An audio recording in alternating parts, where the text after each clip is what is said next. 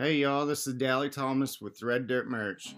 Today we've got Texas country artist Johnny Chops.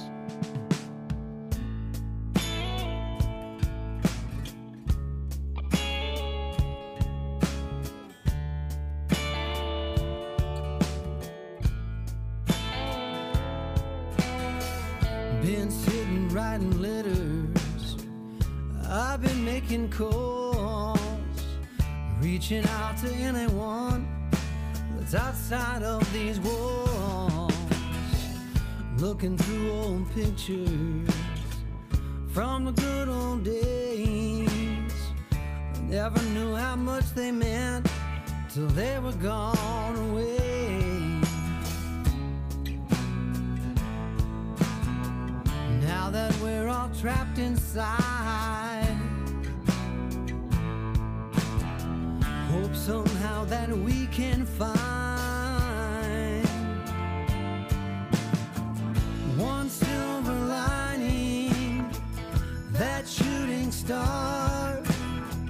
It's the light at the end of the tunnel, shining through the dark, buried in the middle, in between the doubt. One spark of inspiration's waiting to come out, and I know it isn't easy, but it's true. Hey, how's it going, Johnny? Pretty good, man. Pretty good. How are you? Oh, we're doing pretty good over here, just surviving during this quarantine sesh. I hear you, man. I hear you. That's the name of the game right now. For those who haven't heard of you and your sound, can you tell us a little about yourself and how you got started in the Texas country music scene? Sure thing, man. I was going to school down there in San Marcos at what used to be called Southwest Texas. It's called Texas State now, I think. And I was playing in bands, playing bass, playing in some honky-tonk bands, and I got really lucky. A roommate of mine at the time, he came in late one night, just hammered, and but he was real happy. Like, he'd had a great time. He said, "Man, I know you're playing in some bands and stuff, but you need to hook up with these guys I just saw. You need to play with them."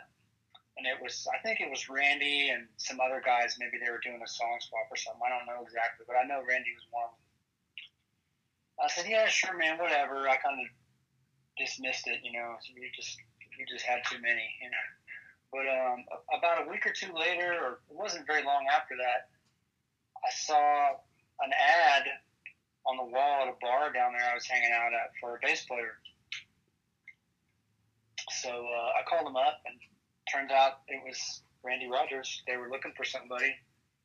So he said, "Yeah, man, I'll give you some CDs, learn the music, and show up at my house next week at whatever time and bring your gear and see if you can learn the stuff." So I took it home and learned it, tried out, and I guess they liked my bass rig or my playing or something, and let me join up. And that was back when we were, pretty lucky to make $500 in a Suburban. Right. But I stuck with them, and Randy was good enough to, offer me the spot. Been playing with him ever since. Just keep doing the thing. And you're still playing with him right now? Yeah, well, if we were playing shows, I would be. Right. Have y'all been doing any online stuff during this quarantine with Randy? Not really as a band.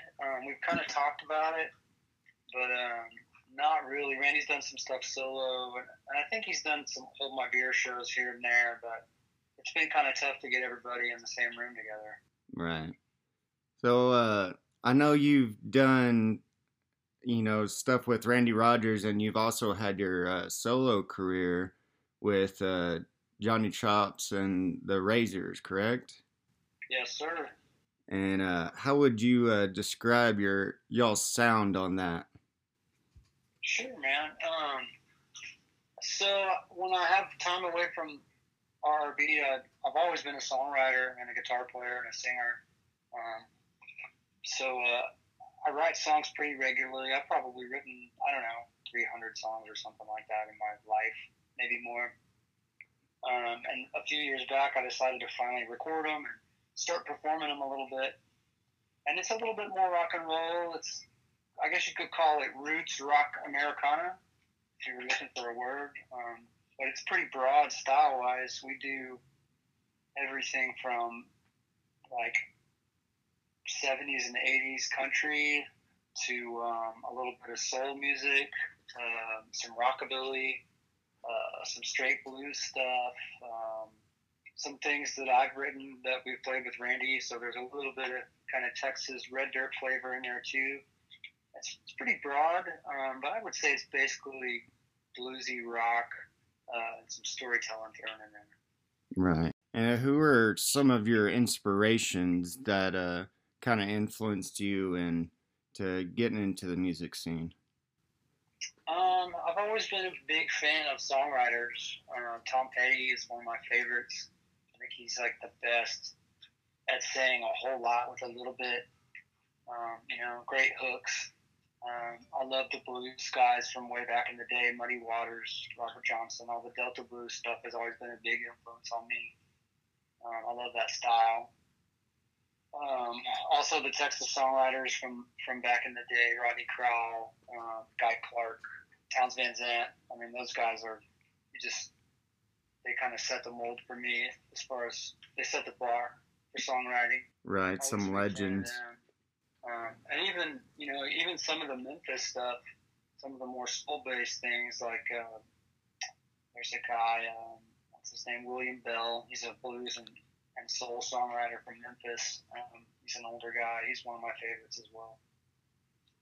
So you wrote and, helped wrote the Last Chance song by the Randy Rogers Band and released your first solo album, Sticks and Stones, in 2013 and have had multiple popular songs, including the 10 Cent Talkers. How would you define your success so far? For me, success is just being able to keep playing music, having a couple people at your shows is nice too. Having some people listening to it and wanting to do podcasts with you, I think is a great thing. As long as I can continue to keep writing and keep putting music out, I'd say that's success for me. That's always been my goal, is to not have to get a day job. Right.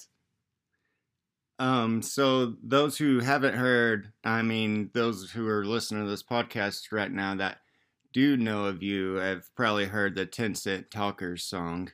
Can you... Right.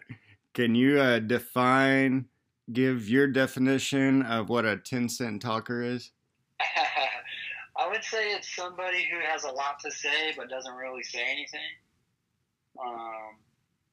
Like a lot of times when someone's trying to sell you on something that maybe isn't all that great, somebody's trying to sell you like a lemon of a used car.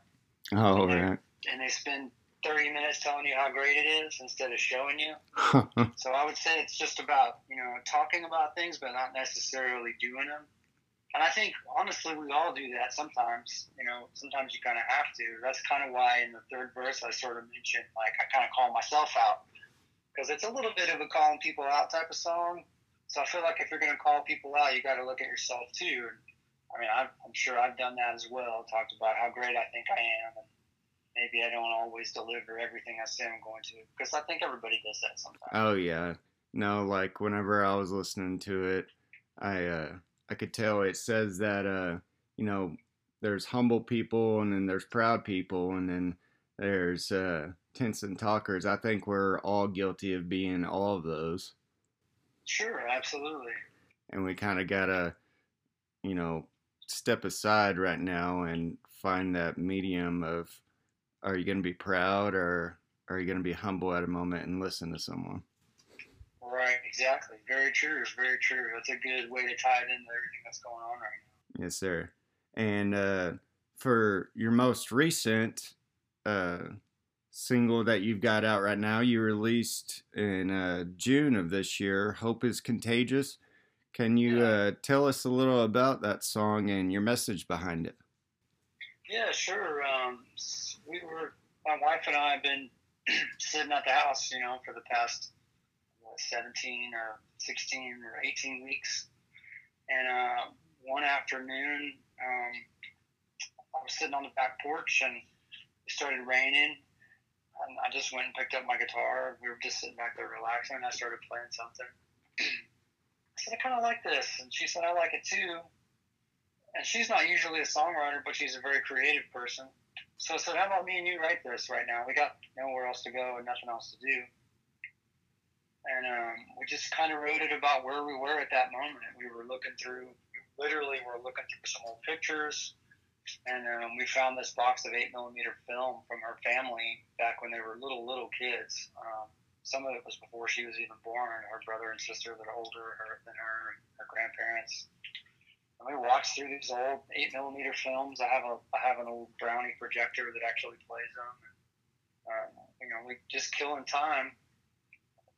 And we thought, this is a good time for people to reflect and think about good times. And we want people to remember those good times and know that they're not gone forever. So we wanted to put kind of a message with it, and we thought it might be a nice thing to put out. And so once we got the song done, we actually recorded the whole thing remotely. I cut all the vocals and acoustic stuff here at my house, and I sent them over to David Aveda, and he added all the other instrumentation and did the mix. And so once we got the song done, we said, let's see what else we can do with this. We wanted to tie it into some kind of a charity. So since people aren't really buying music anymore, it's tough to turn that into a fundraiser. We decided to have some face masks made and T-shirts that say "Hope is Contagious Too" on them. And so every one of those we sell, we give the profits to a local volunteer group here that works with shelter dogs. They're called the Orange Dot Crew. So every time you buy a Hope is Contagious mask or a T-shirt, you're helping out a really cool volunteer organization that helps dogs who have trouble adjusting to life outside the shelter. They're kind of like institutionalized dogs. Like maybe you could compare it to people who have been in prison for too long. They don't quite know how to adjust to a normal house and a normal family, so they need extra time and care. So we thought they were a deserving organization, and we could maybe raise a little bit of money to help them out. So we're using that song as just to try to do some good in the world. That's really cool, man. Like, I listened to it, and, that's great with any song. It's like, it doesn't matter, even your message behind it, that's awesome. And the organization that you're helping out. But like, in this time that everyone's like reflecting on so many things, and it doesn't matter like the predicament that you're in. Someone's going to listen to a song and take it their way and focus it on their life and what it's meaning to them. And I love that whenever I listen to it, I love that it's saying, you're saying one silver lining, one shooting star, the light at the end of the tunnel, kind of opening up just like opening up a message is what I got from it. Good. I'm glad. I'm really glad to hear that. I hope that it connects with people, and I hope it gives them some hope, to be a little wordy there. Right. To not just focus on the negatives in life, but actually focus on the hopes that we have. Yeah, absolutely. I write all kinds of songs. Sometimes I write dark ones, but it just felt like the world was dark enough right now to maybe put out something a little brighter. Right, I agree with you on that, man. So what's been the most difficult part of your career as an independent artist so far? Other than what's going on right now, which I think is universal for everybody, I think we got really lucky when we started with Randy that we caught the very tail end of the industry still selling a physical product. So, you used to be able to put all of your work and your sweat and your tears into making an album, or a CD, or whatever form it might take that people could actually buy, and you would get a portion of that money, especially as an independent artist. You mostly get to have some of that. And right as we were kind of getting signed to a label and getting into that world a little bit with Randy, all of that pretty much went away with the digitization of everything. Downloads and iTunes Store coming along. That was a really big adjustment. Not that it was a huge source of income for us, but because it affected so much in the music business from the top down, everybody felt it. And that was a really big challenge to go, okay, well, this is no longer going to be our focus. I think we're still feeling it in a lot of ways. It's forced everybody to sort of change how they approach the business of music. And I think in some ways it's been good because it's forced us to adapt and to improvise. And otherwise it's really tough because a lot of us, I'm sure a lot of musicians will agree with me, that you put a lot of work into something and then you got to give it away for free. And sometimes that's a really hard thing to do. I could see that as extremely difficult at that time, especially whenever you're dealing with it at the very beginning, whenever it's, just starting out there. Artists right now that are, getting into the Texas country music industry are already kind of used to it and adapting in their own way. But whenever you first get on that, yeah, I could see how that could be extremely difficult. Yeah, it was kind of a weird time for us. We caught the very end of that era of music, I think. When we first were coming up, it was still pretty common to sell CDs and physical product, but it's pretty much gone now. It's just maybe as a novelty. I do sell a little bit of vinyl here and there, but it's mostly just to collectors and a pretty small niche group of people. Right, vinyl's coming back, man. I'm glad because honestly, I've been a vinyl collector since I was in high school for a long time, so I love it. It's kind of a hobby of mine. Can you tell us a little bit about your writing process? Yeah, absolutely. The key for me with writing is consistency. I try to write regularly, even if I don't have a specific project I'm writing for. I think it's like I like to try to write at least once a week, or every day would be ideal, but unfortunately, life happens and you got to take care of stuff. But I generally like to start in the morning. It's my favorite time to write early. If I can get up and the only place between the bed and the songbook is a cup of coffee, that's perfect.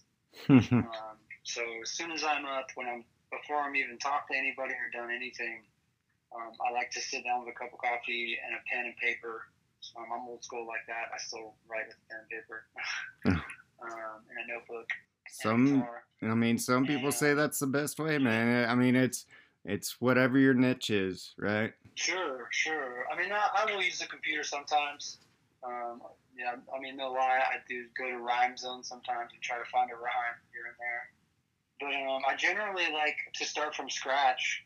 It may have an idea that I've written down beforehand that I want to work on, but my favorite way to really is just to completely start from scratch like that early in the morning and see what comes out. I'll just pick up the guitar and noodle a little bit and find a riff or just kind of a rough idea of a couple of chords that might sound good together.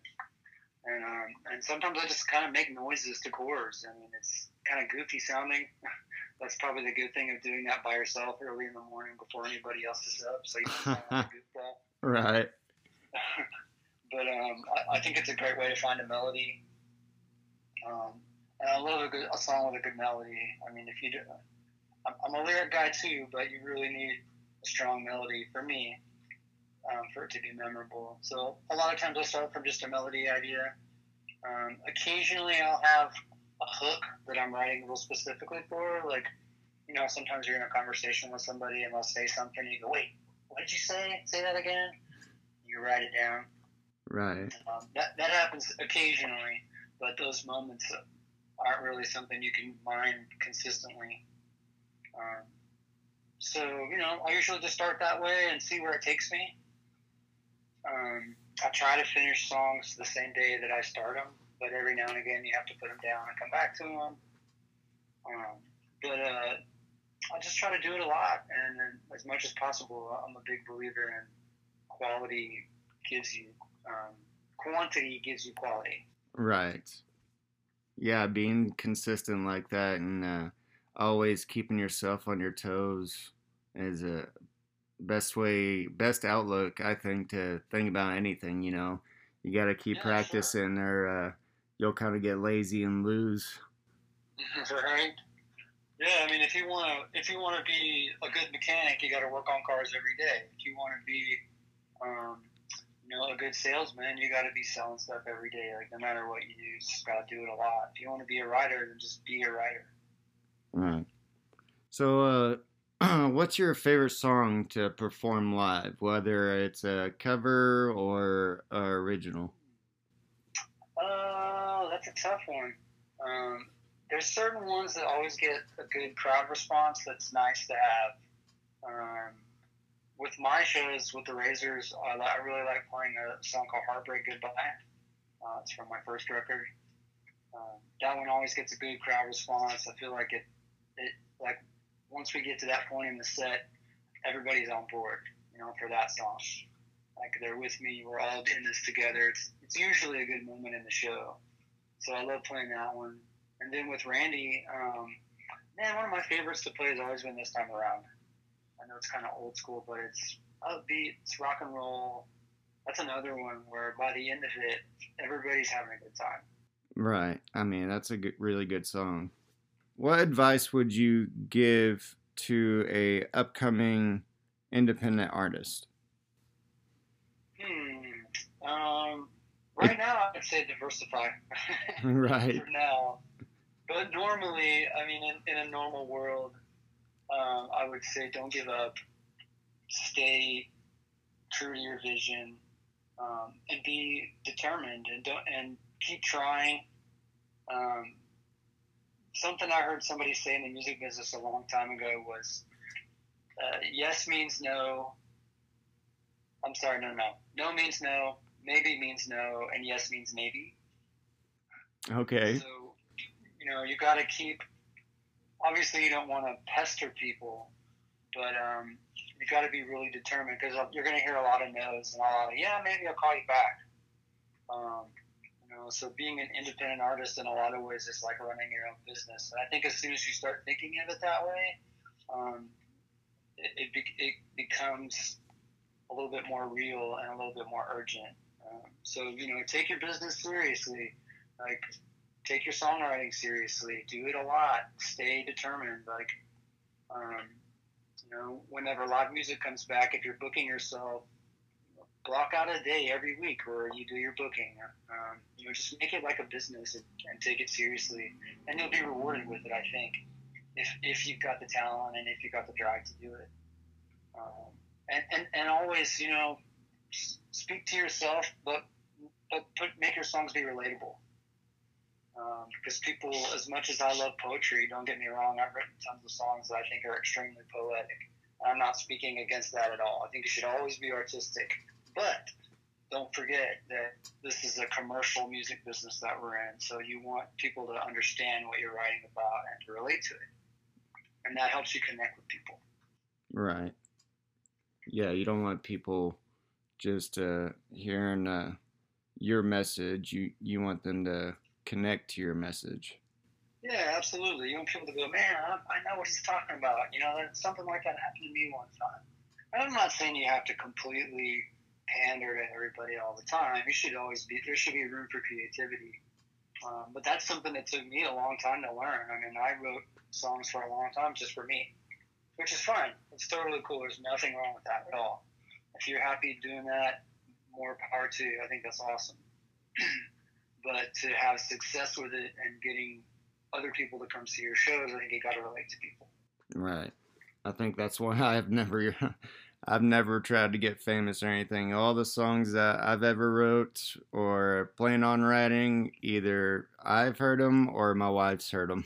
That's about it. That's okay. And I mean, if it makes you happy, then that's awesome. I see. Nothing wrong with that at all. So, what do you have in store for us next? Well, I have some more singles that are already recorded. that I was actually going to start releasing this summer, but I had to shift a little bit to try to adapt to everything that's going on. So I do have 3 more songs in the can. They're going to come out hopefully over the next year or so. Trying to figure out the best way to release them. They're done and recorded and mastered. I've just kind of been sitting on them and waiting for the right couple of things to happen. So I'll probably put those out, and I want to continue putting more music out as often as possible. I think that's the world we live in right now. Is, you know, you put out a song every once in a while. It's kind of like we're living in a big giant song swap. When it's my turn to put out a song, I put out a song. So definitely that. You know, adapting to the world as it is right now. You know, just trying to keep going, man. Trying to keep this thing happening. Yes, sir. And I think we're all trying to do that right now. And we look forward to your next songs coming out. And I hope everyone goes supports your endeavors with your T-shirts and masks and support that. What is it? It's a foundation. It's an animal rescue group. They're called Orange.Crew. You can go to their Facebook page, just called Orange.Crew, or you can go to Friends of Austin Animal Center as well. They're the parent organization that they take donations through. Or you can just go to my website, JohnnyChopsMusic.com. That's got all the info there. It's got merchandise and songs and pictures and videos. And I mean, you could hang out there all day if you want. So please read my message, take it to heart. Everything I said before, you can disregard. Pull back the curtains. Thanks for listening. If you'd like to know more about Johnny Chops, including music, merch, and how to contact him, go to JohnnyChopsMusic.com or search Johnny Chops Music on all social media platforms. And as always, for all of your Texas country music, merch, events, and podcasts, go to RedDirtMerch.com. One silver lining, that shooting star. It's the light at the end of the tunnel, shining through the dark. Buried in the middle, in between the doubt. One spark of inspiration's waiting to come out. And I know it isn't easy, but it's true. Hope is contagious too.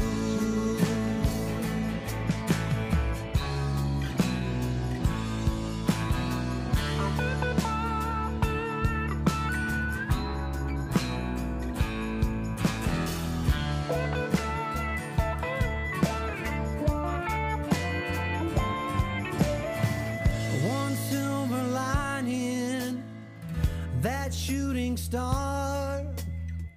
It's the light at the end of the tunnel, shining through the dark.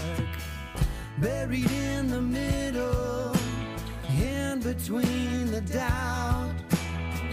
One spark of inspiration's waiting to come out. And I know